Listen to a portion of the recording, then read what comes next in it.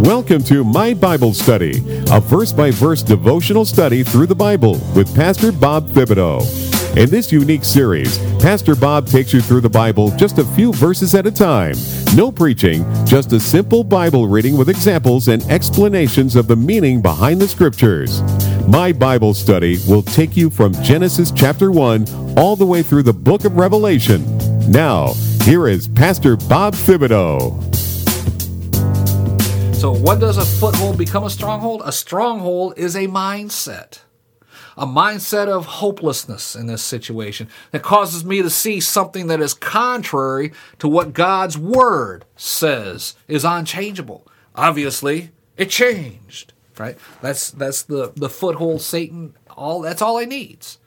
You can't believe what God said about this. You gave your tithes and you're still broke. You gave offerings and now you lost your job. What you gonna do? God's word's not working in your life. You're believing in healing. How come you got cancer? It's just Satan's attempt to plant those negative thoughts in your mind, in your spirit that says, God's word isn't 100% true, is it? That's all he needs to begin operating. Okay, it may sound complex, but it really is that simple. It's simply the attitude. It says with a certain sinful behavior, I guess this is simply who I am.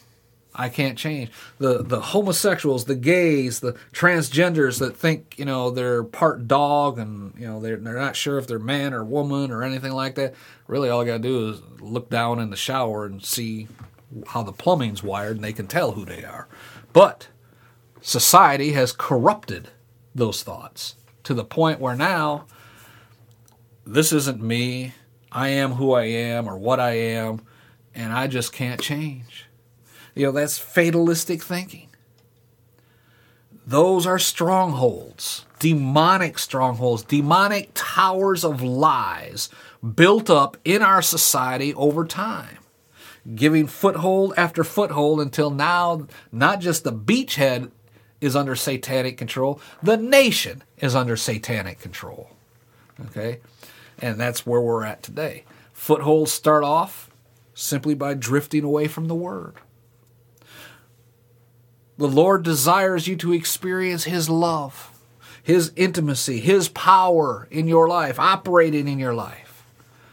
So when you do something against His Word, against His intimate relationship, against what His Word says, then you turn away from Him. We need to turn away from our sin and towards the Lord. We can't blame the devil. We can't blame our circumstances. We can't blame our past. If our sins are relational sins, we must repent. We must reconcile with those who hurt us or those that we have hurt. If we ignore these things and we refuse to do so, then we suffer in the end. Strongholds destroy our lives and everything around us. But God always is offering us a new beginning.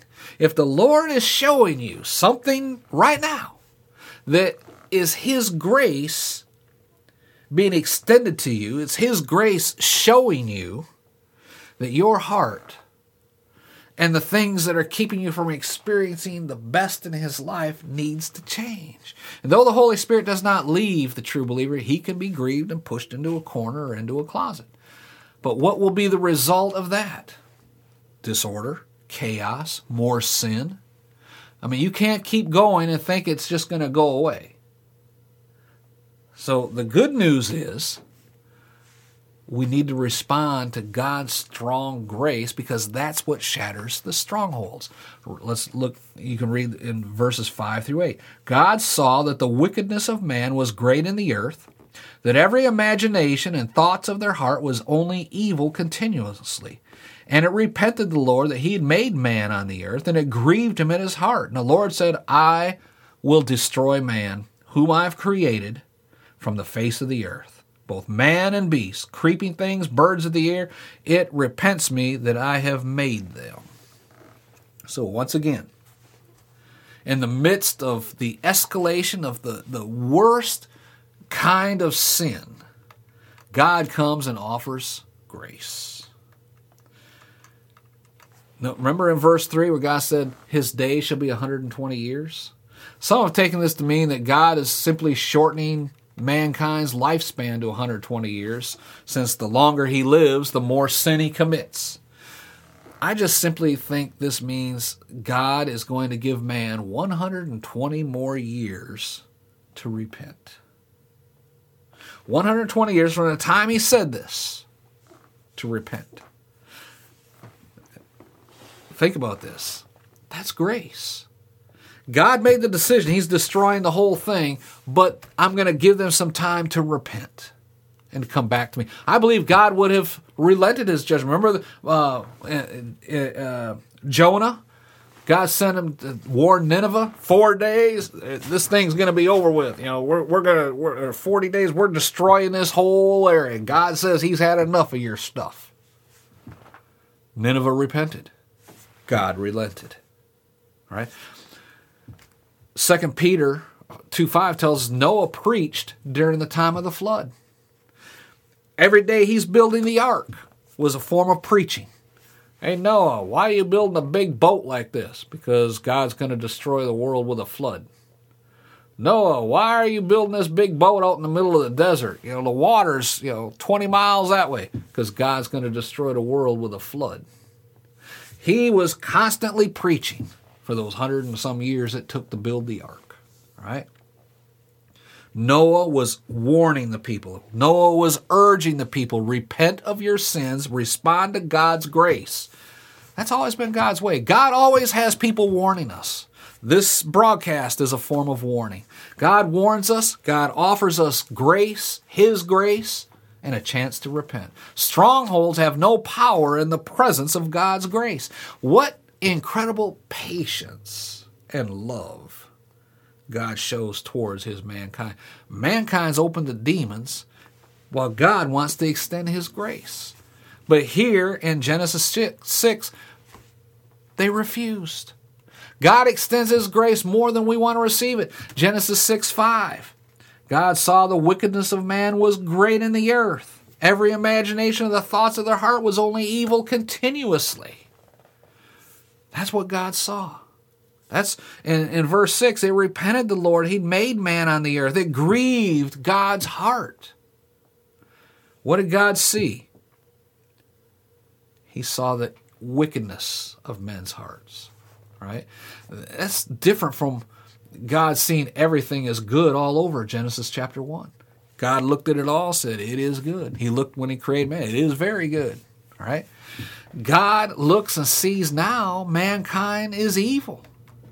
Notice the words every, evil, and continuously. Notice the word intent. This noun is related to the verb, the Hebrew form. The noun is yetzer, and it's related to the verb yatsar, to form, to fashion with a design. One commentator says there was God the potter fashioning man.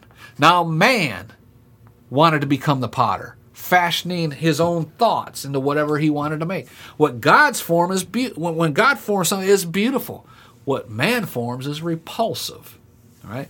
Their depravity was not a temporary state. There was no let up. There was no repentance. There was no hesitation in anything they were trying to do. Lust was what they wanted. Lust is what they did. And violence was their method of operation. It was a total depraved society, just like we have today. What did God feel? He felt pain. Notice the word grieved. Okay, in verse 16, Genesis 3, in verse 16 and 17, it's the same thing. Because Adam and Eve sinned, their life would be filled with pain. Sin in the human race brought pain to God. Not physical pain, spiritual pain. Remember Lamech in Genesis chapter 5, verse 29? He felt pain too, but notice the difference between man and God. While man longs for a temporary relief, God wants things right. The word sorry here is not, man, I am so sorry I created man. No, it's the word repent. That doesn't mean that God was taken by surprise or God felt like creating man was a mistake. No, God's response of grief over making humanity and now having them in this condition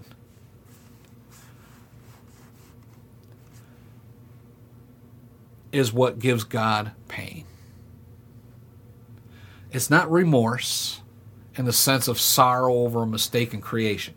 Our verse shows that God's pain has its source in the perversion of human sin.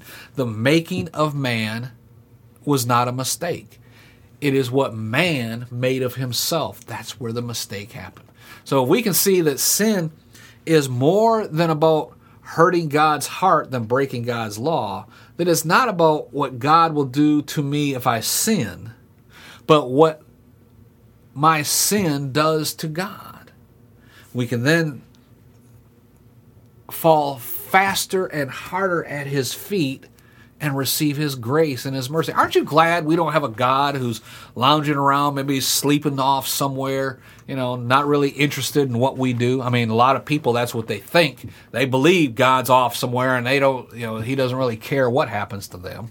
But it's not like that at all, is it? We have a God who feels pain. We through our sins, grieve him. And I'm thankful he's just not sitting there shaking his head at me when I sin, or a God who doesn't care where I'm at or what I'm doing. We know something Moses did not know. We know about the cross, praise the Lord. The cross helps us to understand verse 7 here in Genesis chapter 6. The Lord said, I'll destroy man whom I've created from the face of the earth, both man and beast, creeping thing, fowls of the air, for it repents me, I've made them. Why so harsh a punishment? Remember last week that the severity of the crime is measured by the one against whom it's committed, right? It's one thing to punch someone in the nose, but yet another if you punch the President of the United States. Sin is against the God of the universe, and that must be punished on a steeper level. There would be no half measures in dealing with sin in light of the cross, unlike Genesis chapter 6, verse 7. God does not blot out mankind for their sin, but blots out Christ who bore our sin. I mean, that our sin is blotted out through Christ. Amen? So we're going to see in the story of the flood that Jesus was drowned under the flood of God's wrath, so we can escape God's wrath. Jesus went under the waters so we can be over the waters. If you don't know Jesus today, the door of grace is open today. But you have to understand one day that door of grace is going to be shut, just like, as we'll study next time, God shut the door of the ark. Look down in verse 8. How much time we got left? Ooh, getting close. Verse 8. But Noah found grace in the eyes of God. Hallelujah. Here is a huge contrast to what's going on in the world. Just when you think all is lost, there's one person and one family who responds to God's grace. Notice it does not say Noah was perfect in his eyes. Notice it does not say Noah won favor, Noah earned favor, a word that translates into grace. This is the first time the word grace is even mentioned in the Bible. Amen. But this is not the first time grace has been demonstrated. We saw it with Adam and Eve. We saw it with Cain. God demonstrating his grace with Cain. Now we see it here with Noah. But note, grace is not found. Grace is not received. Grace is not won. God saw great wickedness. Here, Noah finds grace in God's eyes. We have a God who feels. We have a God who sees. We have a God who gives us his grace. Will you try to earn his grace today? Or will you simply receive it? If someone came to your house and had a plate of cookies, would you say, what do I got to do to get a cookie? Or would you say, they say, here, have a cookie. Thank you very much. Right? If it wasn't that God looked on Noah with grace and everyone else with condemnation. God looked at everyone with grace and mercy. It's just Noah found the grace. Praise God. Don't shut me down when I'm preaching good. That's something that just touched somebody's heart right there. God was offering grace to everyone. Noah is the one who found grace. He later, every other religion, other than every other religion, every other philosophy, every other man-made thing says there are things we have to do. Good deeds, righteous acts, in order to earn God's blessings. Only Christianity says it's all about grace and nothing more, nothing less. Praise the Lord. Noah responded to the offer of God's grace by finding God's grace. And today, no matter how strong our strongholds are, God's grace is stronger. Amen? And all the remaining verses now, because we're almost out of time, all of the remaining verses go into detail on the instructions God gave to Noah on how to build the ark. And that is important because it had never been done before. It had to be this boat had to be 100% seaworthy. Amen? And I'm not going to take the time to, to read about it has to be this long, this high, this wide, you're going to do this and that, because we can read that. The reason those instructions are in the Bible is to show you the detail God showed Noah and required from Noah in building the ark. Thank you for joining Pastor Bob as he leads you verse by verse through the Bible in this series called My Bible Study. We pray this study will bring you closer to God and reveal His Word and His will for you through the Scriptures. We would consider it an honor and a blessing if you would support this outreach with your financial offerings. We have partnered with Patreon to offer you unique gifts and benefits for various levels of giving. Please visit our page on Patreon by going to patreon.com/My Bible Study Podcast, all one word. That link again is patreon.com/My Bible Study Podcast, all one word. Until next time, be blessed in all that you do.